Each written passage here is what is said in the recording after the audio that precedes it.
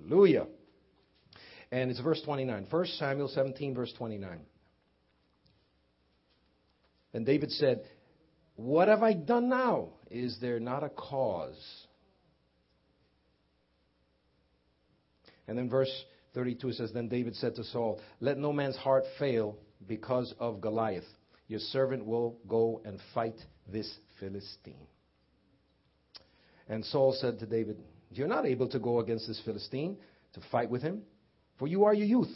You are a youth, a man of war from his youth. But David said to Saul, your servant used to keep his father's sheep. When you keep father's sheep, what does that denote that you are? Ah, interesting. Yeah, protector. But a shepherd. And a shepherd, that's part of his or her responsibility, is that they are a protector. So it's interesting. He's speaking in the context of shepherding. Interesting. He says, when a lion or a bear came and took the lamb out of the flock, I went after it and I struck it, delivered the lamb from its mouth. And when it arose against me, I caught it by its beard and I struck and killed it. Now, when you're talking about grabbing the beard of a lion, my assumption, I'm just assuming here, is that you have very quick hands. I'm just saying, grabbing the mane of a lion. Courage is not enough. You got to have some speed. Because if you're courageous, you walk up to a lion and get eaten, you're a courageous dead man. But you're absolutely right. That's part of it. You can't be you can't be fearful and fight a lion. So David had a combo of stuff there. He had a shepherding heart. He was courageous. Absolutely right. Very courageous, actually. But he was dexterous. He had a lot of speed. And the man knew what he was doing. You don't fight a lion or a bear without knowing what you're doing. So here, there's an intimation that God gave him an anointing, not just to shepherd in the sense that we know shepherding, which is care, bringing the sheep over to the water, bringing them to green grass. So we know that part. But what about this part? Whoa, so there's an anointing of shepherding that's downright tough, downright courageous. Hallelujah. So I went out after it, I struck it, I caught it by its beard, I struck and killed it. Your servant has killed, that's verse 36, your servant has killed both the lion and the bear. And this uncircumcised Philistine will be like one of them, seeing that he has defiled the armies of the living God. And verse 37, moreover, David said, the Lord who delivered me from the paw of the lion and from the paw of the bear, he will deliver me from the hand of this Philistine. So he was giving props to Almighty God. He was saying, God's the one that gave me this dexterity. So he's the one that delivered me. Even though I have these things innately that God gave me, I recognize it's God who gave it to me, and I recognize it's God that ultimately delivered me. So there was a partnership there between him and God in terms of him delivering the sheep in his shepherding gifting. Hallelujah. And Saul said to David, go and the Lord be with you.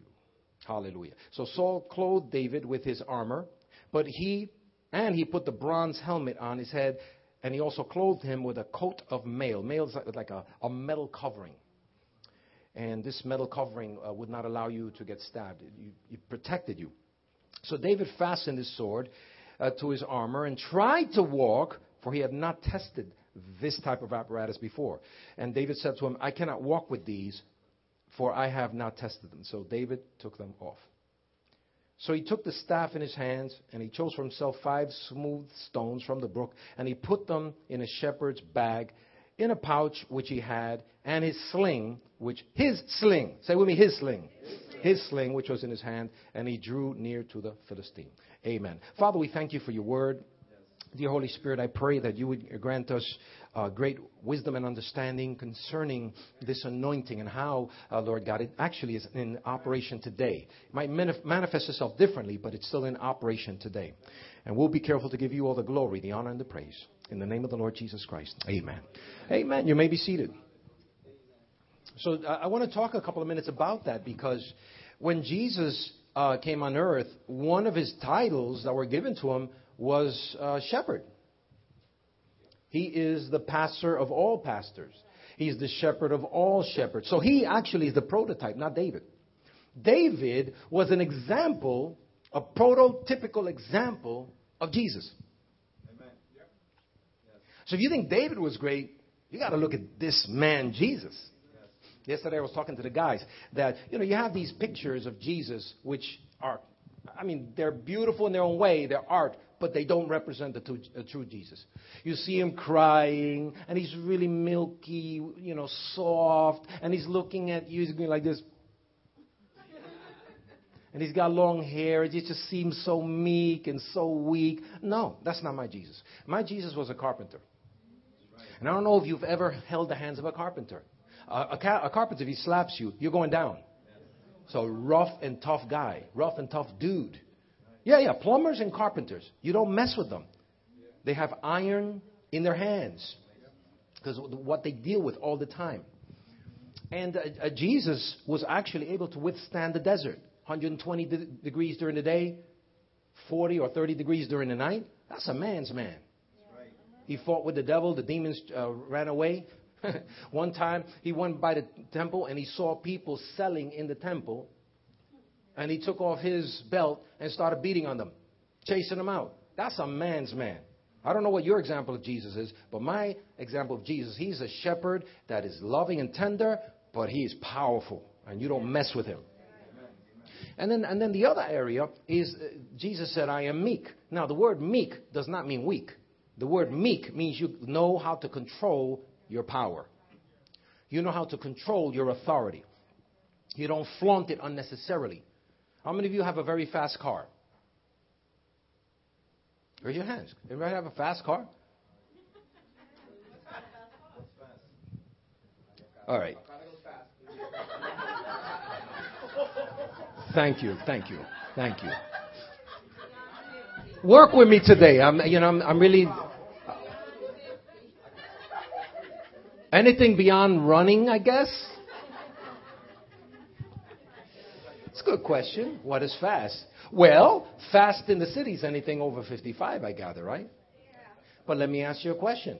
If your car can go 120 or 140 or 180, why don't you do it all the time?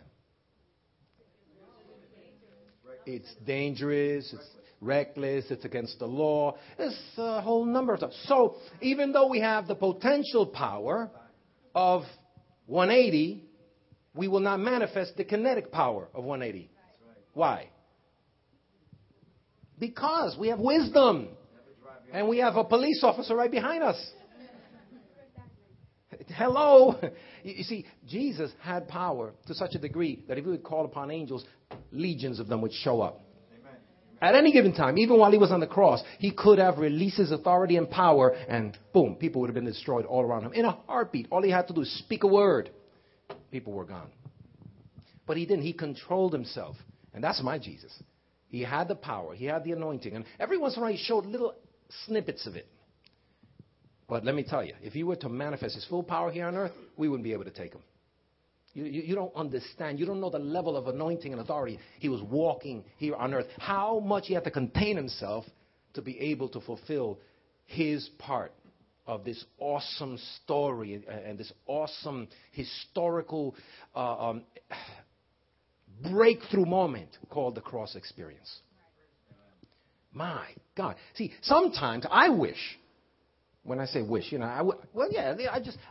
would be so cool to have superpowers for a moment.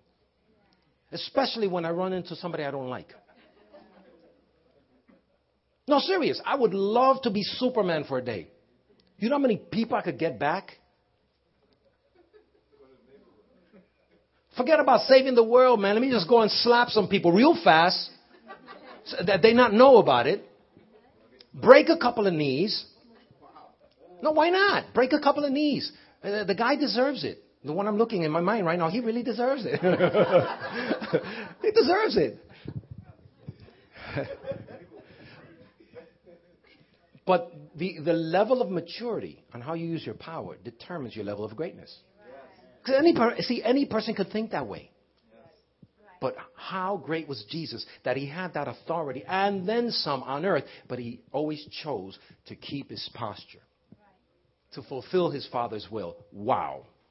I think about those things sometimes. Jesus, how hard must it have been for you to walk in this earth and deal with some of the knuckleheads that you had to deal with? Really, really. If somebody just tells you something, I know you're from New York and from Jersey and related areas, right? If somebody tells you something, immediately you snap back at them. You go to them, excuse me, we're in an educated age. We don't have to take this nonsense. And especially you ladies. Oh, I know what I'm talking about. You constantly reminding us, hey, we're in an enlightened age. We don't have to take this nonsense anymore. Oh, you tell us in a heartbeat. And you know, you're right. I'm not arguing the point. But Jesus, at any given moment, says, you, gone. And he didn't. Because he was so focused on his purpose. And then what happened when they slapped him? Nobody would take that today. In this church, none of you would take that. Somebody slaps you, literally, there's a joint connected with that person's hands. The second the hand goes like that, your hand goes like that too. It's just the way it is. Sorry. Connected. Sorry. Oh, you know that to be true. They slapped Jesus. They pulled his beard. They beat him 39 times with that heinous object. And finally, they crucified him on the cross. Wow. And all that time, he's saying, Father, forgive them. They don't understand what they're doing. I do this for them. I love them. Whoa. What type of love is that? It's beyond my understanding. See, so today I want to talk about that because my title today is We're Not Alone in Ministry. We're in this together. Your suffering is my suffering. We suffer together. We rejoice together. We win the football games together. I mean, we pray and play together. Hallelujah. Brandon's laughing because Brandon was another one. I forgot to mention that. He was hiding over there. You know, he's such a cheater.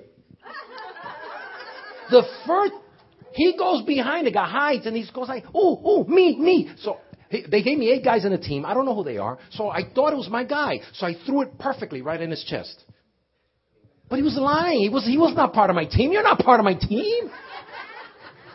And I throw the ball. He catches. Oh, interception. Whoa. Stop a second here. So I want to let you know I need to employ forgiveness to half of them. Praise God. What was that?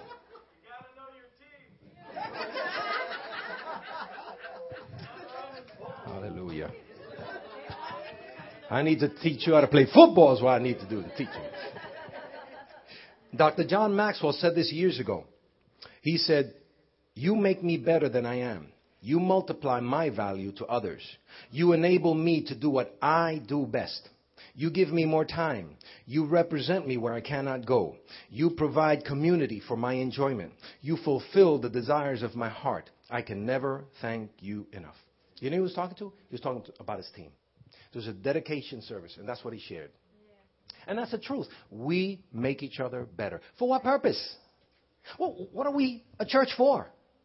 It's for those precious people that don't know Jesus yet. When Jesus was on the cross and he was saying, Father, forgive them, for they don't know what I'm doing. They don't understand. It's for them that I do this. And now that he's been kind to us and our eyes have been opened and we see the love of God, we see the grace of God, the fact that he saved us and delivered us from the power of darkness, translated us to the kingdom of his dear Son. Now that we have open eyes, now we need to understand and see the benefit and the value of each other. That we can war together, that we can pray together, that we can labor together, that we can build together. Very valuable, very important. And he teaches us this. We all have a place at the table. Say to your neighbor, you all have a place at the table. So what we need to do is find a place for and with each other. We need to find a place where we belong. Pastor Mott mentioned, he referenced yesterday that you might not know where your place at the table is just yet. So just serve. Just get active. Do something. Do some ushering.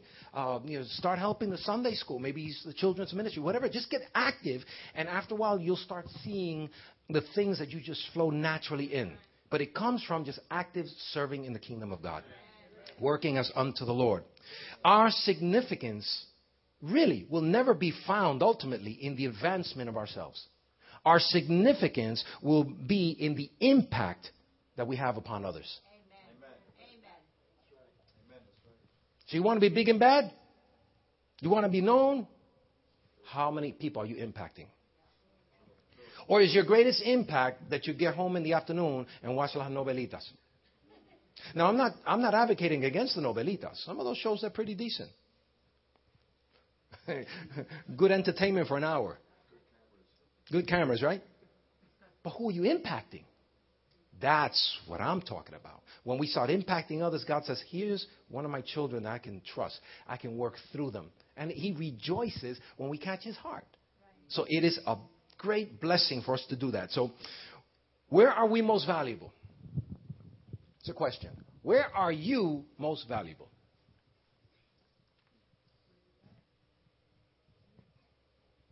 Simply put, where you add the most value. Think about it. Where are you most valuable? Well, wherever you put the most value. So where are you adding the most value in your life right now? What can Jesus look at in your life to see, wow, my son, my daughter is adding great value to the body of Christ, to their communities, to the people that I love? Where are you adding the most value? Well, let me change the question. Where are you adding any value? Some of you, mothers, for example, you're adding the most value with your children because you're spending time with them and you're teaching them the Word of God. You're nurturing them in the ways of the Lord. You're being a blessing to them. You're raising up another generation. That's great value. You men in the workplace, you'll talk to your friends, and every once in a while, boom, you get into the topic of quote-unquote religion, and you start talking about Jesus. You're adding value. Because it's not about the big thing. It's about one-on-one, impacting the people. One-on-one. Hallelujah. And that's the greatest benefit we can give. So let your strength, say with me, let my strength. See, let your strength exude in your service in the kingdom of God, but in such a way that grace flows out, that God's love comes out. I'm dealing with one of my supervisors right now. He's an authoritarian. What's the word? Authoritarian. This is what I want. But no. This is what I want. Plain and simple. See, so in that case, you don't have much creativity around. You just got to do what you're told to do. All right. So I'm saying, wow, not much grace there. So in the kingdom of God, we cannot serve that way. We have to open up for other ideas. We have to look constantly at the opportunity to see where the giftings are at so we could co-labor and make the biggest impact for the people that we serve. Hallelujah. Let your presence, let your energy, let your service be an inspiration to others. Who are you inspiring lately? Are you inspiring anybody? Let's make sure that we count each and every day. Yesterday we spoke about the power of time. Time is a gift. You woke up this morning not because you wanted to, but because God allowed you to. It's a gift, but it's also a tool. Because during the day, I can decide, since God gave me the privilege to wake up, I can decide to take care of this goal, and that goal. So at the end of the day, I'm closer to achieving the things that God placed in my heart. Or I can absolutely just waste my time. Say, how's everything? Oh, same old, same old. No changes. Life is still hard. I still got that crick in my neck. I still got that, corn on the bottom of my toe. I always have something nasty happening to me. And this person spoke bad to me. And, nobody loves me in my family. My job is horrible. I hate my boss. And you're going, whoa. Oh, man, some people, man, it's just a calamity. But the truth of the matter is, we can make changes in our day that can create a better or more beneficial future. So we can use time. But let our presence, let our energy and service be felt each and every day. Each and every day is a gift. Therefore, we need to make sure we use it to the max. One guy named Houston said this: the strength of a church should not be measured by its size, but in the evidence of real impact on the lives of people. Wow. How are we impacting people? So in thinking about that, Mike Murdock one time shared various points on the life of David, this issue of his battle. Number one, when he looked at the life of David, and specifically that experience as he got ready to fight Goliath, first point was that God will give you tools as well as the wisdom you need to be able to fight against your enemy. What did God give David to fight Goliath? Gave him a slingshot. What else? A what? Yeah, he gave him dexterity. What else? Strength, because David was very strong. Okay. Practice now takes it to the next level. And that was one of the points, but here's the issue of practice. God gave David an innate ability, but now David took it to the next level and he practiced day in and day out. He just didn't show up one day with a sling. By the time he got to Goliath, he had already used that slingshot over and over and over and over and over again. And he continued practice until he became perfect. Notice, he didn't come to this battle and say, I'm going to try this. I've never tried it before, but I'm going to fight against him, and I hope, what I'm thinking comes out. No, he says, okay, Goliath, He scanned them, and he saw right in the middle of the guy's helmet, there was a little space right there. Just enough space to get, let me see, maybe a smooth stone in there. So he said, okay, King, I'll go fight this guy. So the king immediately, according to his knowledge of war, he puts on him this huge armor. And David, not knowing how to work with this armor, he wasn't trained as a classical warrior. So he puts it on, he goes, I can't fight with this stuff. This stuff takes my dexterity away. There's a great teaching there, because what happens is many people want you to be like them. You cannot wear another person. You have to be you. See, I can't tell you how to do stuff A, B, C, D, E. I give you the macro point, and you're going to do it your way. You might not handle it the way I handle it, but you're going to handle it, but I can't put my armor on you. You can't be my clone. You have to do it your way. Hallelujah. So David said, kindly, sir, I respect you, but let me do it my way. I got this thing here. I got this thing here. And with that, I already seen the fact that I'm going to bring this guy down. I know exactly. God gave me a strategy as to how to bring this guy down. Now, if he would have explained to the king would have said, you're crazy. There's no way you can do that. Guns didn't exist at that time. Nowadays, we know from a mile away, a guy could take a gun and literally hit a bullseye the size of this head right here. We know that now. They did not know that then. But he had a technology. It was called a slingshot. So when he was fighting with David, with Goliath, he goes, boom. He focused, laser pinpoint focus, with the help of the Holy Spirit, with the practice, with dexterity, and everything that God gave him. He gave him tools to topple somebody that was impossible to topple down, according to their known ways. This guy was not just a fighter. Goliath was the champion among them. He was the man. David was not supposed to be even in the same ring with him. But yet he toppled him down. Because God gave him tools. So my question is, if God gave him tools, can he give you tools? I would submit that you have more tools than what you realize. You have more tools to deal in your job, in your home, with your family. You have tools. You have the Holy Spirit. You have the wisdom of God. You have the Word of God. You have prayer and fasting. You have prophetic insight. You have prophetic words that can shift the situation in a heartbeat. Hallelujah. You have divine wisdom and revelation and discernment to be able to know how to take a situation and disarm it. Hallelujah. Second thing is, our abilities are unique so that we can't war like others. Take the principles of successful people. Don't try to imitate them to such a degree that you look like them. See, I love mentors, so I extract from them principles. I don't try to imitate them to the point that I look like them, because I'm unique. I will fail if I try to imitate that person from A to Z. So what I try to find are the timeless truths. What makes you successful? Well, they get up early. They work on their calendar. They see the calendar the whole year through. Just last week, I was on a conference call with one of my mentors. And he said, it's time again, guys. I said, what's time for, doctor? He says, time to get your 2011 and 2012 calendar set.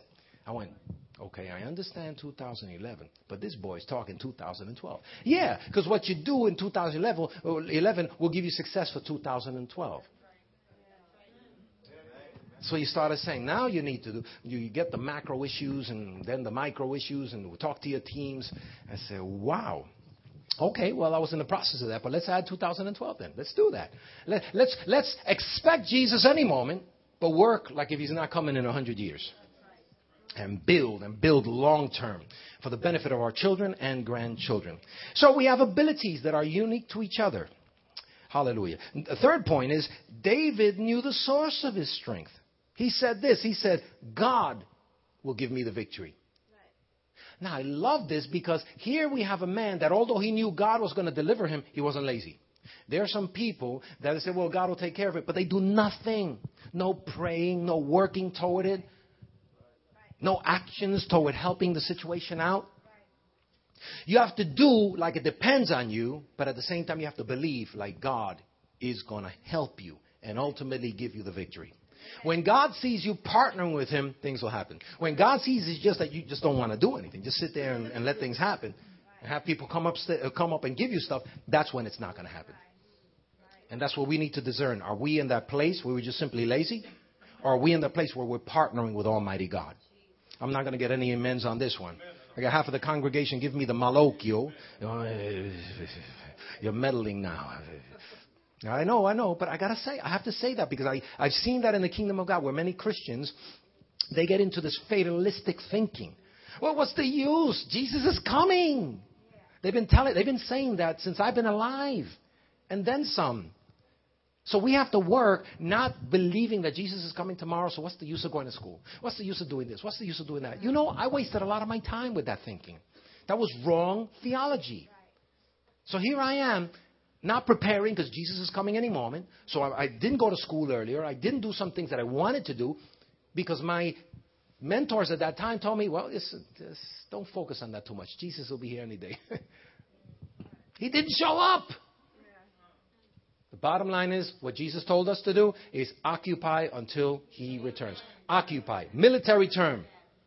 Take land, take ground, advance, go forward, prepare for next generations until he returns. When he returns, boom, okay. Well, the master spoke. Now we shift in season. But until then, let's work. Let's advance the kingdom of God. Let's continue blessing people as much as we can.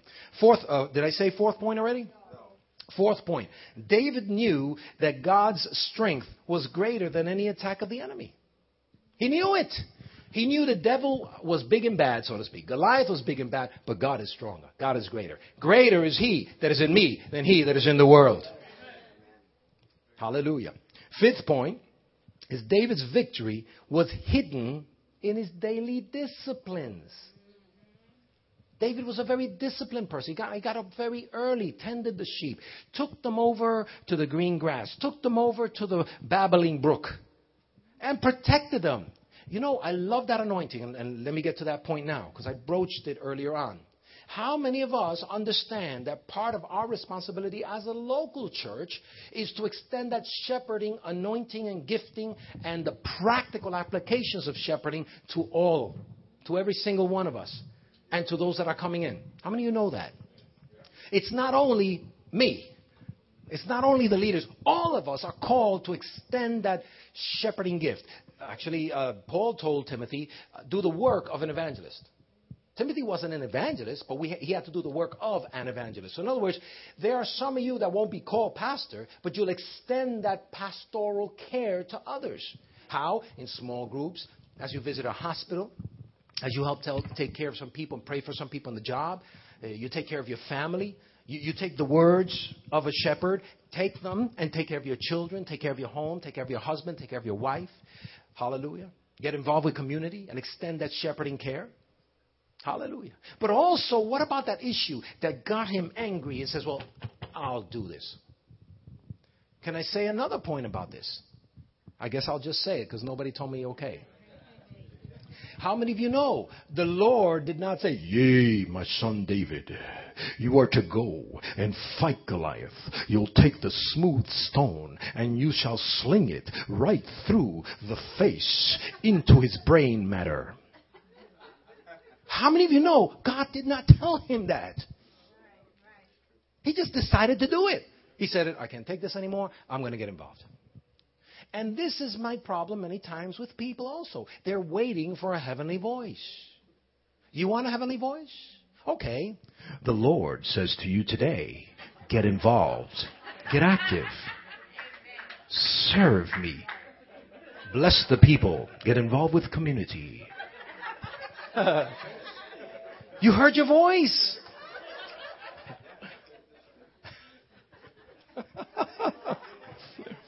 Yeah, we're waiting for, a dream or a bolt of lightning to hit us on the head and right on the side of our head, go work, go do something.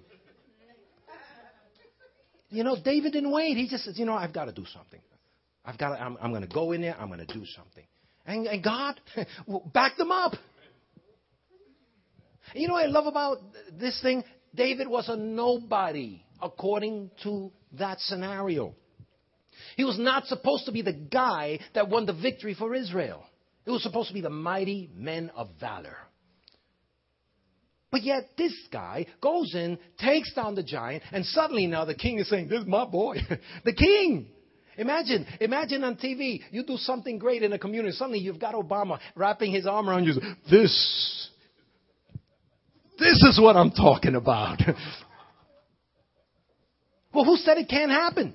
It happens all the time. People with quote unquote no name run into that burning building or throw themselves in the river because somebody's drowning or they do something out of the ordinary and suddenly become heroes. Well, David did something that shifted literally the protection of an entire nation. Because this battle would have determined who was the one in ascendancy in that place, in that time, in that geopolitical structure. Wow. But yet the Lord did not specifically tell him. He just did it. And it was right, and he got the victory. What have you had in your hands so close that you could have got involved in? And yet you backed off because, well, I'm not getting any confirmation here. No, sometimes you just have to get in there and just handle it. Asking God for wisdom and just get it done. The next thing is that David expected to be used mightily.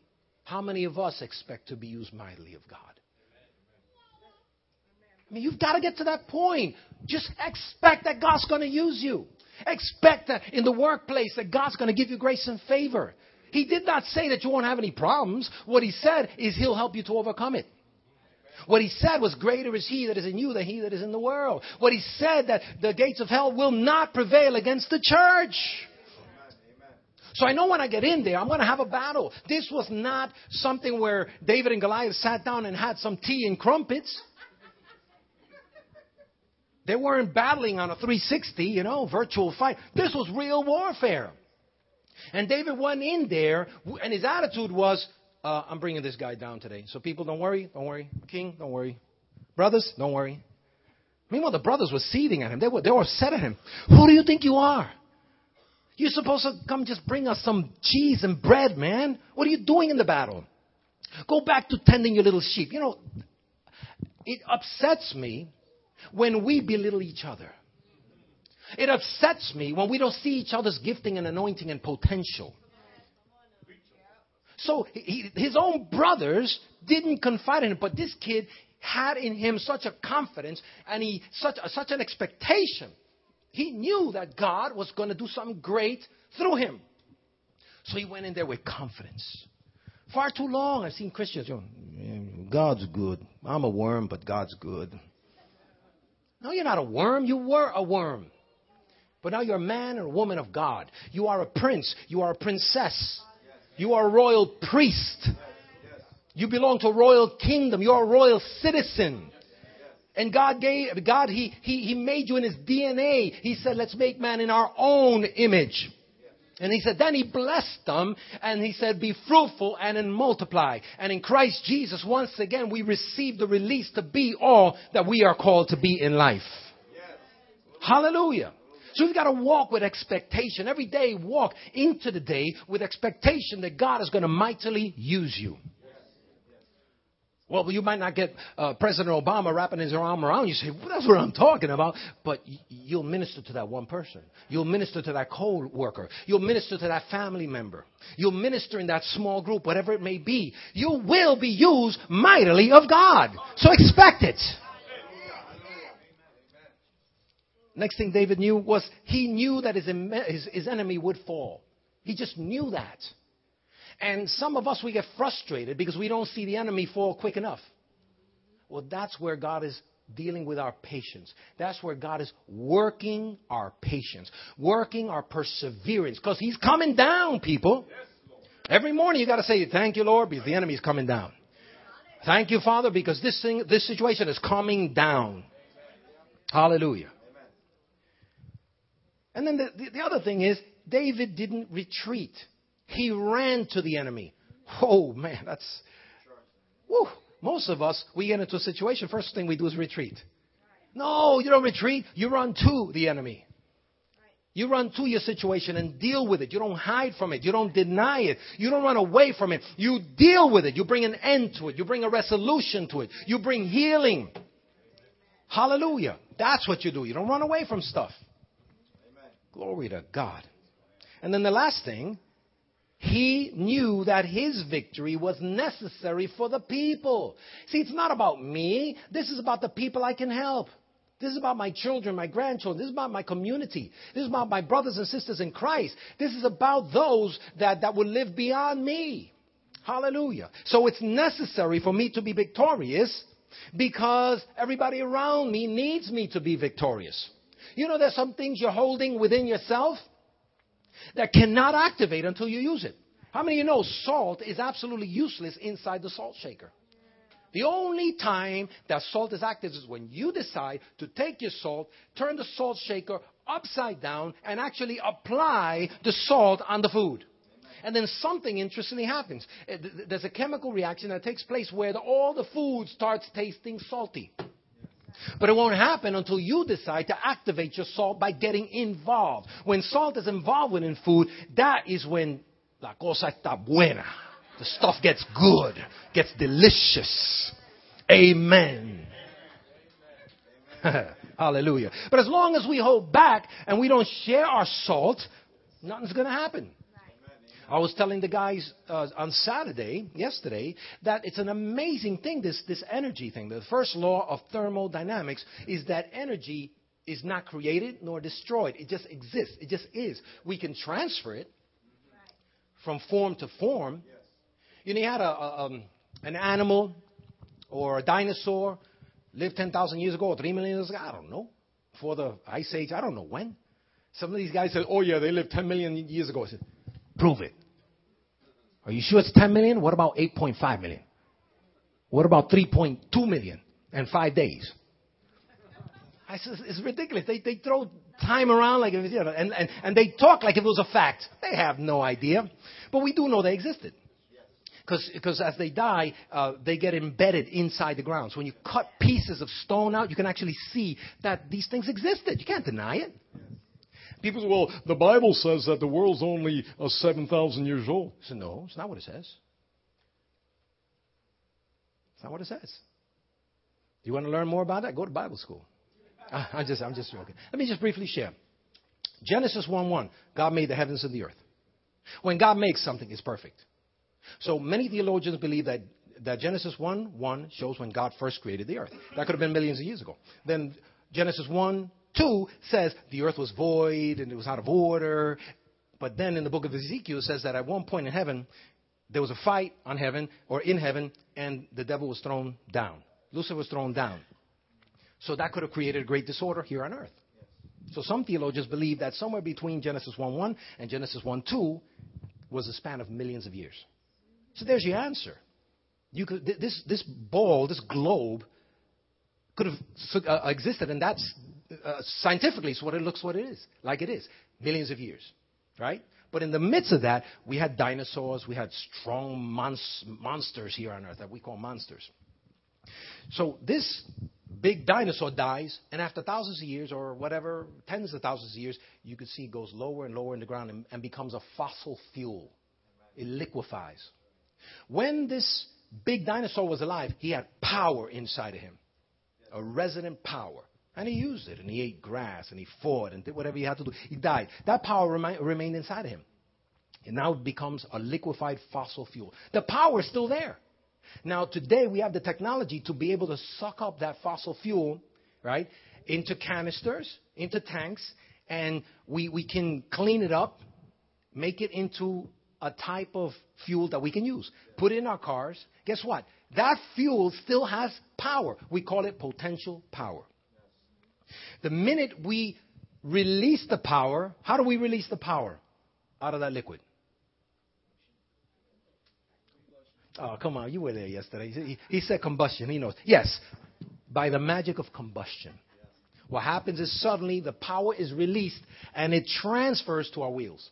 It transfers to our axle. Now the car is moving. It's using the power that was there for 10,000 years. We also have power. The Holy Spirit gave us power. Acts chapter 2. He said, you shall receive. What did he say? You will receive weakness? He said, you'll receive power. After that, the Holy Ghost comes upon you, and you'll be my witnesses in where? Jerusalem. Where? Judea, Samaria, and unto the uttermost parts of the earth. This power continues to flow. But guess what? There are many Christians walking around with potential power, but they're not releasing the power, allowing it to become kinetic power or activated power, released power. Right now in this room, we have so much power we can literally change the world. Really, just in this room. But most of us will never release it because we never allow that combustion of the Holy Ghost to release the power. We never trust in God's ability in us. We'll see the giant and we'll go, oh, no, not me. And we walk away. Oh, we won't fight the fight. We don't want to get involved. It's too comfortable. And here is the problem. We always wait till it's too late. What we do now can actually push away. Part of the prophetic word a couple of years ago was God would buffer whatever's coming to our shores if we would pray, if we would get involved, if we would reach out to people. But most of us aren't doing it. You know why? We're comfortable. Comfort is a great enemy because it doesn't allow you to advance. In all success, in all advancement, there is hard work. Well, one day I'm going to go to school. No, you're not. No, you're not. You're not going to go to school until you decide to get out of your comfort zone and do it. You know when I know you're going to go to school? When you say, yeah, I'm doing it, and you sign the dotted line, you pay the check. That's when I know you're going to school. As long as you say, I'm going to get to it, it's a pipe dream. So I close with these two statements. Someone else needs you to win. Your victory will encourage others. Therefore, you must overcome your enemy. And we must do it together. In the coming days, we're going to have a lot of challenges. And I say, amen, let's go for it. Because the challenge and the crisis is what creates heroes. Is what creates champions. Champions are made for the crisis. How many of you people here just love problems? You're thrilled when you're involved with problems and issues and confrontations. Yet, that's where the champion is made. That time is when people advance the most. In your job, you hate your boss. He's making you do, check it twice, check it 3 times, do reports, do this.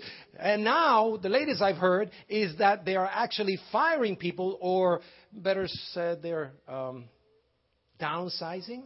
Is that what they're calling it? So they're not firing anybody, they're just downsizing.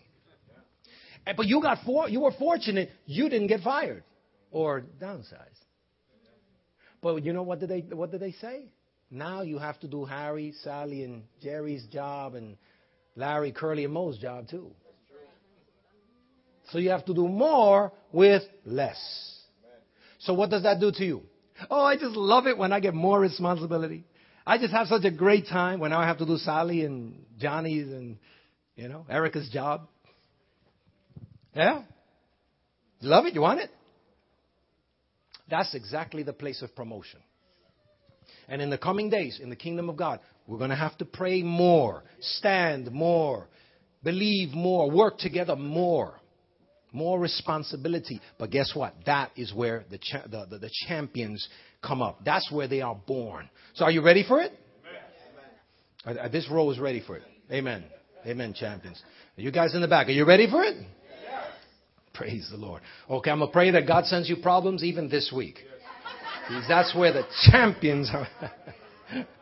Praise the Lord. Bow your heads with me. Heavenly Father, we are grateful to you and we thank you for your kindness, your love, your tender mercies. And again, we thank you for the privilege of just waking up, the privilege of having another day. Each day, Father, it is a gift.